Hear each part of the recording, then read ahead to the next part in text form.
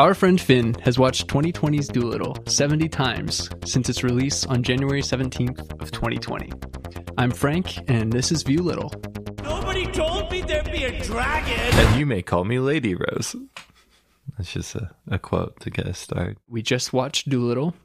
It was Finn's 70th viewing. It was my third, and it was our second on this journey that we're undertaking to watch it once a week. I think we should start by addressing the dragon in the room, which is that today is also January 17th, which is the 3-year anniversary of Dolittle's release. 3 years. It does feel like it hasn't been that long because we lost a good 3 years there, but We certainly did. And your initial thoughts after your second viewing of the year? I'll be honest, I kind of dozed off there a little bit. I think I fell asleep for right after Barry gets kicked in the balls. That's right. That's typically the sleepy part. And then Stubbins escapes the city, and then I wake up when he gets caught. That's like my routine typically. There's like 2 minutes. I've rewatched that so many times. It's frustrating. Yeah, but honestly, I was really sleepy going into this, and as soon as that part happened, I was really awake for the last bit, which was kind of odd.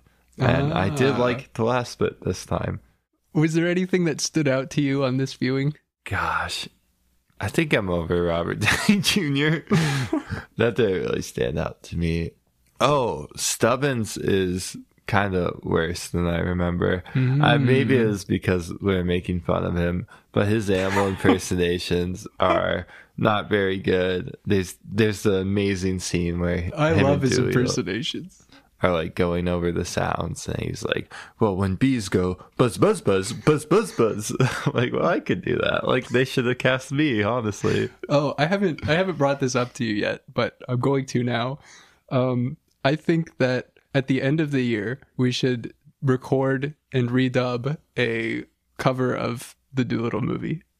That's a weird way to say it, but I think that we should revoice everyone. Okay, that's good. And I also think that we should make another cut of Dolittle where we take out all of the English and we make it exclusively animal sounds, because I think that would be better. Oh, another thing, speaking of Stubbins, is he's just kind of dumb, too. There's a lot of things that stood out to me about how dumb everyone is in this movie today. I don't know why. Maybe it's because I'm tired and just not having it. But, like, him, like, roar! Yeah, that means worship. Is he saying pickles? What's he saying pickles for? Oh, worship. Also, like, so all the animals are hyper intelligent, like, animals, because they can fluently speak English from what we can tell. Right, they all understand all English. Yeah. So why didn't he just say worship? He would have been able to speak with, well, I mean, I guess it seems like every animal can speak among themselves really well. So all of them do know bear. So if he shouts in bear, it's not a huge deal to the rest of the ship, I guess. Yeah, but imagine, like, you're trying to warn something of a dire situation. You're like, I'm going to use the language I just learned. I've been on this boat for 7 days. I'm going to start shouting in bear. Yeah, Stubbins is a lingual genius. He picks up all these languages in 17 days. That was one thing that I noticed on this viewing, is that the movie came out on the 17th of January, and a solar eclipse appears in the movie on the 17th of the month. So they're really focused on that 17th moment. I think that there's some immersion that they're allowing the people who got tickets to opening day. They were really hoping for that immersion. Yeah, that's like my slogan, is that coincidences just don't exist. Everything's on purpose. Yeah. Yep, of course. Especially with numbers, we all know. One thing that we were really talking about right after the movie ended, and throughout the course of the movie as Kevin is updating his log, we were talking about the amount of time that this voyage takes and how they're able to do so much and get so far in such a short period of time, because they only have 17 days for this entire adventure at the most. Yeah, at the most. It might be less than that. Because, yeah, Dolittle says a solar eclipse will occur on the 17th of this month, and we don't know what day they're starting at. But in fairness, they do harness the speed of whales. Right, which we all know are very fast. Yes. They are faster than a metal warship. Right. A metal warship in the Victorian era, which would be roughly 1837 to 1845-ish is probably about when this movie takes place. Yeah. Because they're referencing her as a young queen, and her reign started in 1837. So give or take somewhere around the 1840 mark, 1837 to 1845, that's when this movie is taking place. Also, like, I feel like they don't use sails in the movie. Like, I don't know. I guess I never noticed the sails down on either boat. Well, especially the boat Rizzoli gives them, because like all the sails are tattered and just there's wouldn't no work. sails left in those. Yeah, so the sails that do work are the ones that save Stubbins' life when he jumps off the bridge. Right, because that's what they're for. Exactly, they are. So, what else did you bring for? I know you have like 6 papers there. Yes. So since it is the birthday today of the 3rd year anniversary birthday, there is an asterisk there with that because the release date was changed multiple times. So January 17th of 2020, while it was the final release date and it's the most important one for birthday considerations, it is interesting to note that originally it was supposed to come out in May of 2019, which then got pushed to April of 2019 until it was finally moved 9 months into the future of January of 2020. And there's different speculation about why these changes happened. With the last move in particular, the April to January of 2020 push, that's when the reshoots took place. There were 3 weeks of reshoots in that 9-month span. And there were also new directors that were brought in to help piece a movie together. So a test screening didn't go too well. Jonathan Liebsman of Teenage Mutant Ninja Turtles and Chris McKay of the Lego Batman movie. And notably, those are directors who have done work in CG before, whereas Stephen Gaghan has not had a lot of CG work. There's some speculation that that's part of why the movie was not in a great place and it needed help. Yeah, he's also, like, I know he didn't direct Traffic, he wrote it. And he wrote and directed Syriana. Yeah. And I know he's more known as a writer than as a director. Which, you start to question when you're looking at this one. It feels a little suspect. Yeah, I mean... Everyone can lay a stinker. In fairness, if you go on, you're going to talk about the script, right? Yes, I am going to talk about the script. In that 9 months period when they pushed the movie back, they also commissioned some script rewrites. And they brought in Seth Rogen, and they brought in Brendan O'Brien... And we're trying to get all hands on deck to try to make this movie funnier. There's some speculation about where different parts of the movie came from. So in an article on The Hollywood Reporter by Boris Kitt, he suggests that the wild card among these rewrites was Downey himself, and that he was the one who brought about the dragon colonoscopy enema moment at the last minute. He's been thinking about that. He was just waiting to bring it up. Because, like, no one just comes up with that. Because it's not really funny and it's not really like a just normal thought. I've never thought, it would be a good climax to the movie in enema. This rewatch was the first time that I really focused on that scene with the idea of the depressed dragon in mind. And also the colonoscopy and obstructed bowels in mind. Yeah. And the double speak that's going on over the course of the exchange with Dolittle it's actually kind of funny. It is really funny, but the colon thing just completely undercuts it because you're right. The symptoms are the same as a pain that it comes from inside. Something about every time you make a movement, yeah, the pain continues, and it's sort of like. It ruins everything that Doolittle's been working towards, which is overcoming this grief about Lily being dead. I think what would be really funny is then after they do that, he's like, oh, that's what's wrong with me too. My obstructed bowels. Dab, please. Give me a piece of celery. I realize that. Give me a leak. Me as well. I have not pooped in days. I fully understand your pain. No. Oh no. That would be a great scene. A super cut of them like both having instructions at the same time. That's just such a wild thing to suggest. But also, like, I love how they bring in noted family comedian Seth Rogen. Seth Rogen to help jazz things up. Yeah, because he's not known for raunchy comedies. He's known for his lighthearted, observational family humor. I'm going to read a quote from the Wall Street Journal article by R.T. Watson here.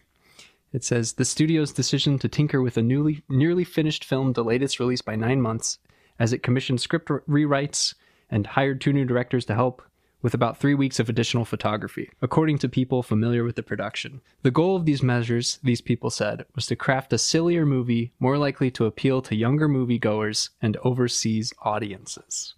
And I think they were right. We've talked about the Rotten Tomato audience score and the IMDb. I think it was successful in that. So was it though?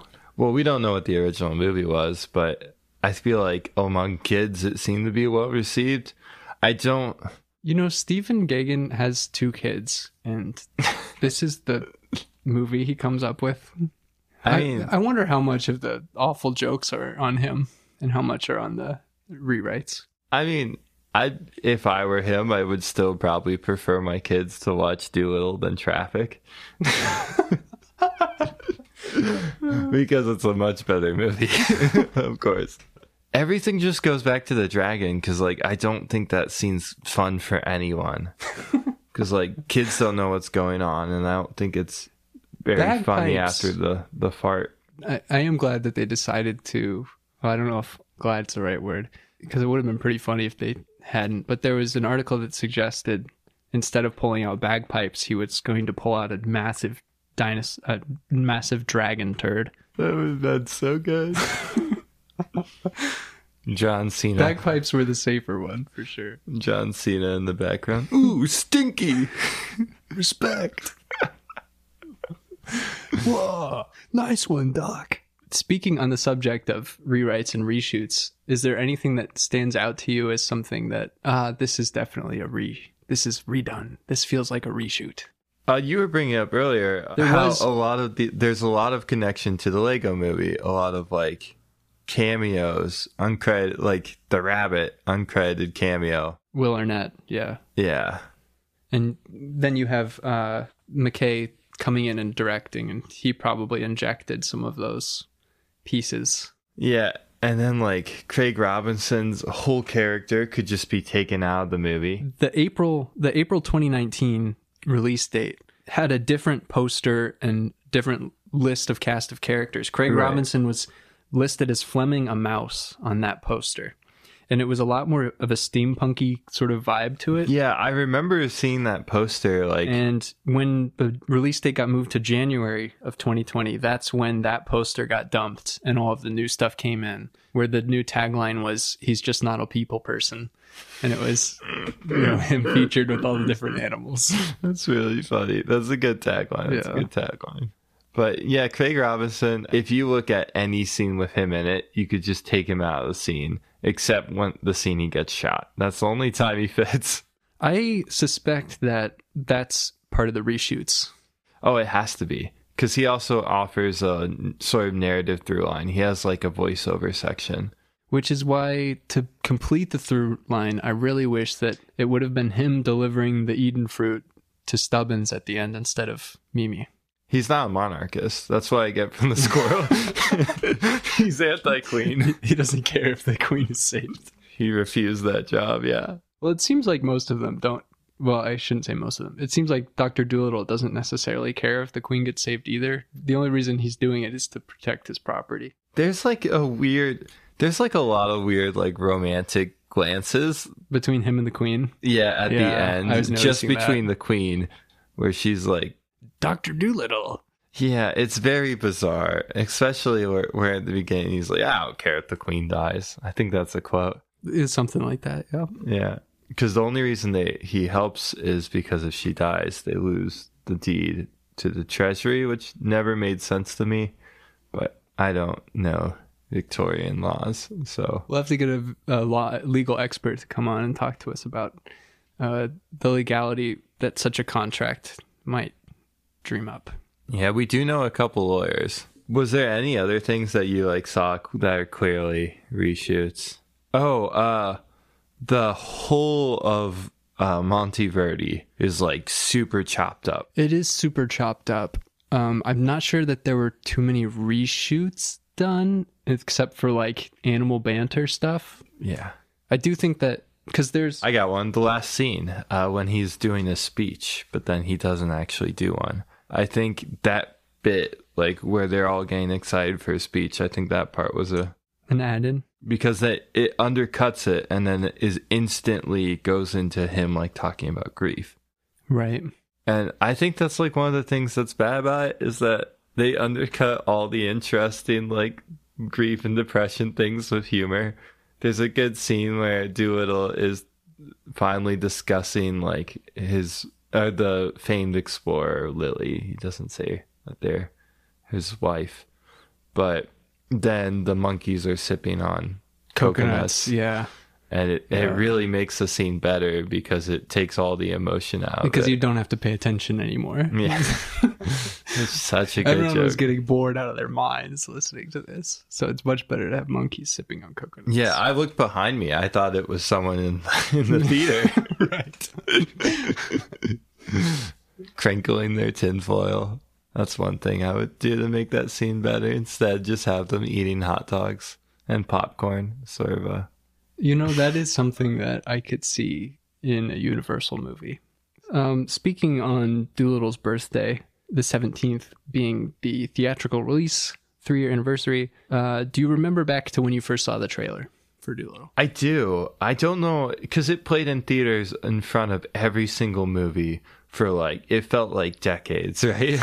Like that one and the Trolls World Tour. Yeah. Trolls World Tour. It's like every single movie you would see would have Dolittle and that one. I do remember the first time I saw it, because the first trailer without the dragon is quite good, I think. It does a good like slow down cover of I think that the slow down covers are such a hammy trailer thing to do, but and then they like match up the cannon shots with like it has like a sense of adventure about it. Does have a sense of adventure. They do a really nice job in the trailer of taking every moment of action in the movie and fitting it in, because all of them are there. Every time a door gets broken down, every time an animal does something interesting with like a jump move or some cool bit of action, it's all in there. It's all in the trailer. Yeah, I wouldn't say it's a good trailer, but it's better than the movie. It is better than the movie. Even with Robert Downey Jr.'s accent still present. That is. And then probably like 2 months later, they changed the trailer. They added the dragon. And they also do like a thing trailers do these days, where they do like a short preview of the trailer before the trailer. Just to make sure that they get your attention at the start. Yeah, it's like, this is a scene you will see in the trailer of the movie you will see. And then it's of the dragon, which is a weird spoiler, because I don't think the dragon needs any place. And I think it would have been... I feel like knowing there's a dragon sort of takes away the whole purpose of having a dragon. Yeah, and like nobody told me. The wonder of the... Nobody told me there'd be a dragon. Nobody told me there'd be a dragon. I'm sorry to interrupt. Go on. I don't remember what I was going to say. Yeah, it takes away the wonder of it. It does. It takes away the surprise and the joy of discovery of, oh, wow, a dragon. No way. Instead, there's a dragon in this movie. Don't you want to come see it? Not enough of you were excited about our last trailer. You need to come see our movie because there's a dragon. I think what would have been a better reveal is it's just a clip of him at the end saying like severe impacts of colon, just referencing that they're just about to help with a constipation, and you don't see any dragon, there's no context. That's just the end of the trailer. That would make me very intrigued. Like, what is this reference? Wow. And they could do like the fun thing trailers do and like cut in another person immediately after. Make it seem like it was a different person. It was the queen. The queen. You may call me Lady Rose. The queen who's on her deathbed is the one who has a severe infection of the colon. That would be See, that would bring it all around. And then he could use the national symbol of Wales, the leek, to save the Queen of England. they give her the Eden fruit. It works, but she's like, oh my goodness, I still feel sick. And then they're like, oh, we just did one of these. We can get you in. I really think they needed to add more fart jokes to the movie. They were lacking. I think that in those reshoots where they came in and they pumped this movie full of fart jokes, they really should have doubled down. They should have kept going. They didn't add enough. The original director, yeah, he was probably telling them, it's like, you should really just add in more, like Traffic and Seriata. They're well known for their fart jokes. I do wonder. I looked on his social media just out of curiosity, and like in his Twitter bio, he lists Traffic, Syriana, Gold. Does not list Dolittle. So I feel for him a little bit. I wonder if his Dolittle dream was destroyed by the studio. I mean, like you've mentioned, he hasn't really done any CG work, so there's a good chance that the studio was right. And it's hard to say that with the movie like being as bad as it is, but like sometimes the studio does know best, and maybe the original project was equally bad. There was a series of Reddit comments that came out at the time of the announce of the movie being pushed back. There's a series of Reddit comments made by someone that said that they worked in previs for the movie, and that Stephen Gaghan had no idea what he was doing, and that everything was a mess, and that he was an impossible director to work with on the CG stuff. And you have to take it with a grain of salt because it's a series of Reddit comments. You don't know like whether or not they're actually factual or not, especially because they listed characters as being gooses instead of ducks and things like that. You have to wonder, someone in previs surely knows that it should be a duck and not a goose. But it did seem to be a troubled production from jump. I mean, to sort of relate this to modern time, Francis Ford Coppola is currently trying to make Megalopolis, and it just keeps getting delayed and pushed back, and it's the first movie he's done with like heavy CG in it, and it's been filming for like 2 years or 3 years. I think the moral of the story is, if you're a director out there and you're going to make a super CG movie, get someone who knows CG to help you out, or do some crazy storyboards at the start. Know what you're doing. And don't fire them. I think that's the real thing, is do not replace the people you're working with at the start, because like they know more than you probably, so maybe you should just stick with them, even if their vision isn't exact, because what's in your head isn't always going to come out exactly as you picture it. Because there have been a lot of examples of that as late, where it's just clear that not every director knows how to do a big CG movie. Yeah, not every director can figure out all the blocking and everything, evidently. I think one thing that helps in having a heavy CG movie is adding as many digital snap zooms as you can. Absolutely. They make every scene better. I think that is an absolutely huge benefit. You should throw in as many of them as you can find. Anytime you have a space where you can throw in a digital zoom, get it in there. If you have a boy that's sort of clipping into the giraffe, just snap zoom in on that. Definitely blow that up as fast as you can. Digital snap zoom on him moving, track him running along the cliff edge. Really good. I wonder if that was like some pettiness. It's like, look how bad that looks. Snap zoom.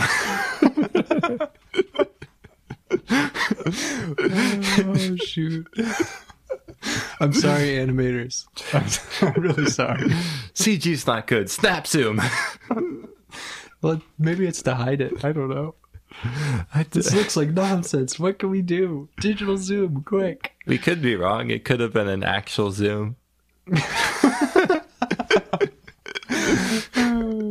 So we should read off the Universal Pictures official synopsis of Dolittle here. So this is from universalpictures.com/movies/Dolittle. And it goes like this. Robert Downey Jr. electrifies one of literature's most enduring characters. And that's literature's most enduring characters being a character that's 100 years old. That's literature's most enduring character. Yeah, right. In a vivid reimagining of the classic tale of the man who could talk to animals, Dolittle. After losing his wife, is it Kasia? Kasia? I have no idea who. Smutniak? Kasia Smutniak? Kasia Smutniak? I don't. Apologies to Kasia. I only know what she looks like. If you'd like to come on and clear that up for us, we'd love to talk to you. 7 years earlier, the eccentric Dr. John Dolittle, Downey, famed doctor and veterinarian of Queen Victoria's England, hermits himself away behind the high walls of Dolittle Manor with only his menagerie of exotic animals for company. When the young queen, Jessie Buckley, Wild Rose, falls gravely ill, a reluctant Dolittle is forced to set sail on an epic adventure to a mythical island in search of a cure, regaining his wit and courage as he crosses old adversaries and discovers wondrous creatures. Which, I mean, I don't know about wondrous creatures, plural. No, anyway. he did discover a squirrel at the beginning of the movie. Right. So if you add the squirrel and the dragon, that's two creatures. Two wondrous creatures, for sure. The doctor is joined on his quest by a young self-appointed apprentice, Dunkirk's Harry Collett, and a raucous coterie of animal friends, including an anxious gorilla, Oscar winner Rami Malek, an enthusiastic but bird-brained duck, Oscar winner Octavia Spencer, a bickering duo of a cynical ostrich, the Big Six Kumail Nanjiani, and an upbeat polar bear, John Cena, Bumblebee, and a headstrong parrot, Oscar winner Emma Thompson, who serves as Doolittle's most trusted advisor. Yeah, that was rough. The Crazy Ex-Girlfriend, like, were they going for a musical at any point, or is that just, like, coincidence? Because I know the original Dolittle movie was a musical, right? It was, the 1967 one, yeah. So I guess that's just coincidence. Nothing that I read suggested that they were originally trying to do any sort of musical with this one. Yeah, you've done all the research. I've just watched the movie 70 times. That is what I'm bringing. That's research as well. That's research as well, for sure. Yours is in the trenches. Yours is hands-on practical research.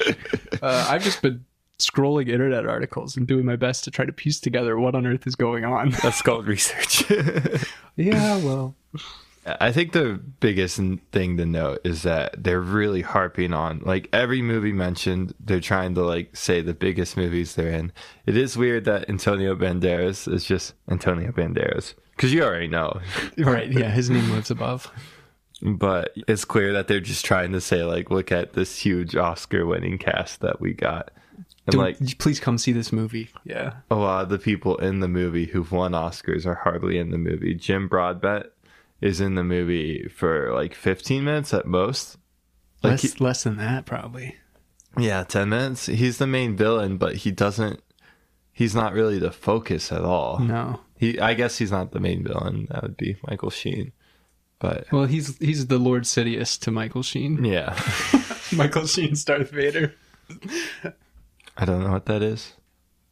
Everything about this is just always gets me. Like, hearing you read that cast list earlier and how, like, acclaimed it is, and then watching the movie and knowing that they're only in it for like 2 minutes tops, 5 minutes tops. Like, that's wild. And then, like, hearing this, how they, like, try to make it sillier instead of, like, I don't know, trying to involve more of the cast. I imagine at that point, though, a lot of these people that they have signed on, they're done with principal photography and everything. So if they're doing reshoots, they have to have time in their schedules to be able to go in and film new things and put new lines in place. So I still don't think that I think Robert Downey Jr. was on the set all along. And I mean, I don't know, like, they also suggested that part of the reason that they moved the release date to when they did was that would be more favorable for the release in the Chinese market in February. I can't imagine the people of China being excited about a dragon colonoscopy. Like, I don't know. Nobody told me there'd be a dragon. I think one thing I would be interested in hearing about is we talked a lot about visuals, but like the audio, specifically the voice acting, is so awful to the point where it's like hearing like Tom Holland speak, it sounds like someone doing the Tom Holland impersonation. It really doesn't sound like him. Same with Selena Gomez and Marion Cotillard. They just don't really sound like themselves. And like, if you to contrast that, Antonio Banderas sounds really good. And I wonder if like the recording was just bad, or like there wasn't any direction in the recording studio. I was wondering about that, and I was thinking about, as I was watching it, listening to Robert Downey Jr.'s performance. He does a lot of his audio sounds like it's just not coming from anywhere specific. It's like over the top. Like, stacked on top of everything that's already there. So it's not like it's layered into like the left side of the screen or something like that. It's all very much on top of it. I wonder if with his at least, it was to make him more understandable. Well, if they were worried that he is heavily ADR'd. Right. Heavily. Right. And like Stubbins isn't really. It doesn't come across that way. So it could be like his accent was so bad that they're like, hey, you need to reread all your lines so we can put them in later. Yeah, but I mean, they still could have, mixed it in. Like they didn't. The fact that it's all just, it feels like it's right over the top. Maybe I'm making all of this up, but that's sort of the way it felt to me on this watch. No, I think you're right. I think the sound mixing is like abhorrent. Like I think the audio is like probably a bigger issue than like the visuals, because for the most part the CG looks pretty good. Yeah, we could like pick out points, but digital zooms aside and some of the clipping and human interactions aside, they do stitch these critters into the scenes pretty well. Yeah, the only person who sounds good is John Cena. As far as voice acting goes, and maybe Octavia Spencer. Dab's pretty good. Yeah, but everyone else sounds like they just couldn't be bothered to get into the studio. Oh, Emma Thompson's pretty good too. It could be that they're just better at voice acting. I mean, Kumail Nanjiani is pretty awful in this, and he's done a lot of voice acting. I don't know. Is he awful because of his voice acting, or is he awful because of what his character is, which is just quips? I think both, because his voice acting is quite bad. Like, oh my god. That's one of the most disappointing things for me. My favorite line in the movie is, "Nobody told me there'd be a dragon," and it only appears in the trailer. It doesn't even make the movie. It's really too bad. Do you have anything else to say about today, about watching the Dolittle? My main takeaway of the day is that after I was so excited on the last viewing, I'm complete opposite this time. It's so boring and not good. I'm ready to fluctuate 50 more times on that. Honestly, this time didn't really... I mean, I guess I did sleep for like 5 minutes. But that's like the point. That's just... I don't know. I always... Because like once you get the punchline of like, down there, hit him in the lower regions. And then there's like the weird CG nuts getting hit, which I have it on good authority that they really like... had hyper realistic balls in that scene prior that they cut out. But after that, I just like pass out because I know that nothing interesting happens until they land onto the island. So it's hard for me to like stay awake. I think I'm ready for watch number 3. I'm not excited, but I'm prepared for it this time. And hopefully I will sleep more than 3 hours before recording like every week. I really am trying to get the worst viewing experience out of this that I can.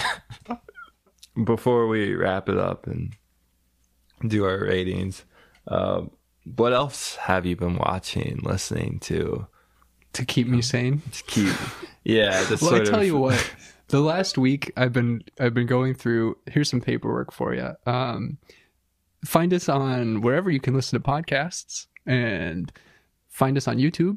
And I was throwing all of those places together over the last week, and so I was thinking about Dolittle constantly. And so that might be part of why this time I was like, oh god. But you can find us on iTunes. You can find us on Stitcher and everywhere that podcasts are out there. If you can't find us somewhere and you'd like us to be there, go ahead and shoot an email to drviewlittle@gmail.com. That's dr.viewlittle@gmail.com. We love to hear from you. We love to hear your experience with this movie, if you have one that you'd like to share. Well, for me, I have been doing other things, like working mostly. I don't dream of Dolittle like I used to. Let's see. I recently watched Puss in Boots. The new one. Wow, a Universal movie. How was that? Or I thought it was weird that Robert Downey Jr. was in it with a whole host of talking animals. But otherwise, I liked it a lot. Was Robert Downey Jr. in that movie? No. Antonio Banderas is. That's a connection. That is a connection. I was going to say, I thought, for a second, I believed you. I thought he actually was in there. There's a scene where he's like, she'd want you to continue. So keep going. So keep going. That's in Puss in Boots. Oh, wow. As far as like Dolittle things I've been doing is I actively quote Dolittle in my day-to-day life on accident. But yeah, that's pretty much all I've been up to. Would you recommend this movie? Did you enjoy it? I did not enjoy it. Did not enjoy it. Would not recommend it. I was feeling really good after my first viewing of the year. I'm feeling much worse after this viewing. It was much less fun. It was more boring. And I don't know, 50 more times. 50 more times. That's not even that many times, honestly. Well, for someone who's seen it 70 times, you know, it's almost half. starts becoming less and less for you, but for me, I'm excited to break a century in 30 weeks. Last time it was towards the middle viewings where I wouldn't know like how the binary system just doesn't really work because it wasn't really a yes or a no. It was like I lived through it, you know. But I guess this time I'd be leaning towards no, I didn't enjoy it. And I do recommend it this time. Wow. I think if you have a movie player, a Blu-ray player, you should go buy yourself a copy. No, don't do it. This is not an endorsement. And I receive 5% of all sales. I've been contacted by Universal. Finn's getting kickback. That's why he's watched it 70 times. That's why he's participating in a podcast, because Universal is trying to drum up support for Dolittle so that they can release a sequel. They want to make another one. I would like another sequel. I would like a first sequel, but I don't know what it would be like. Maybe they need to revisit the dragon. It's just more animals. That's the movie. He gets completely unhinged this time, and it's just all fart jokes. The thing is that if they were hoping to build a franchise off of like, there isn't really a sequel to these. The only thing that you could really do is like Stubbins is now the Doctor, but there's not really anything to go off of as far as like sequels. So I think they knew that this was just a one and done sort of deal. Do you have anything else to say to wrap us up? No, that's it for me. I'm Frank. I'm out of here. All right. And you may call me Lady Rose. This has been Viewlittle. See ya.